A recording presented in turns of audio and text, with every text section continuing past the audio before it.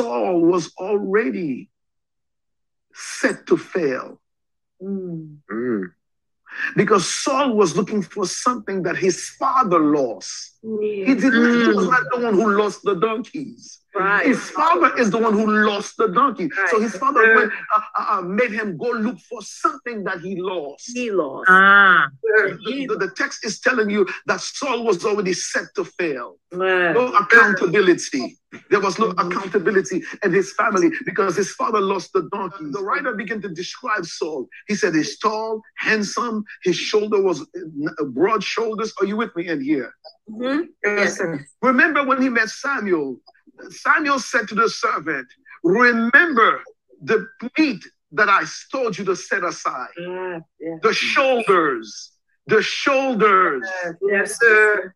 The shoulders. Are you with me in here? Yes. He said, cook it and bring it. Because the Bible says in the book of shoulders mean the government shall be upon your shoulders. Right. He was not stable enough to handle that government.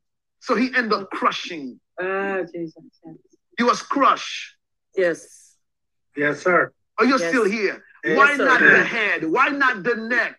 Why not the head? No, the shoulder.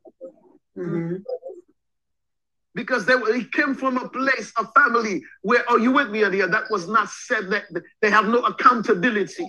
My God. So a lot of us, we end up looking for paying for what our parents have done.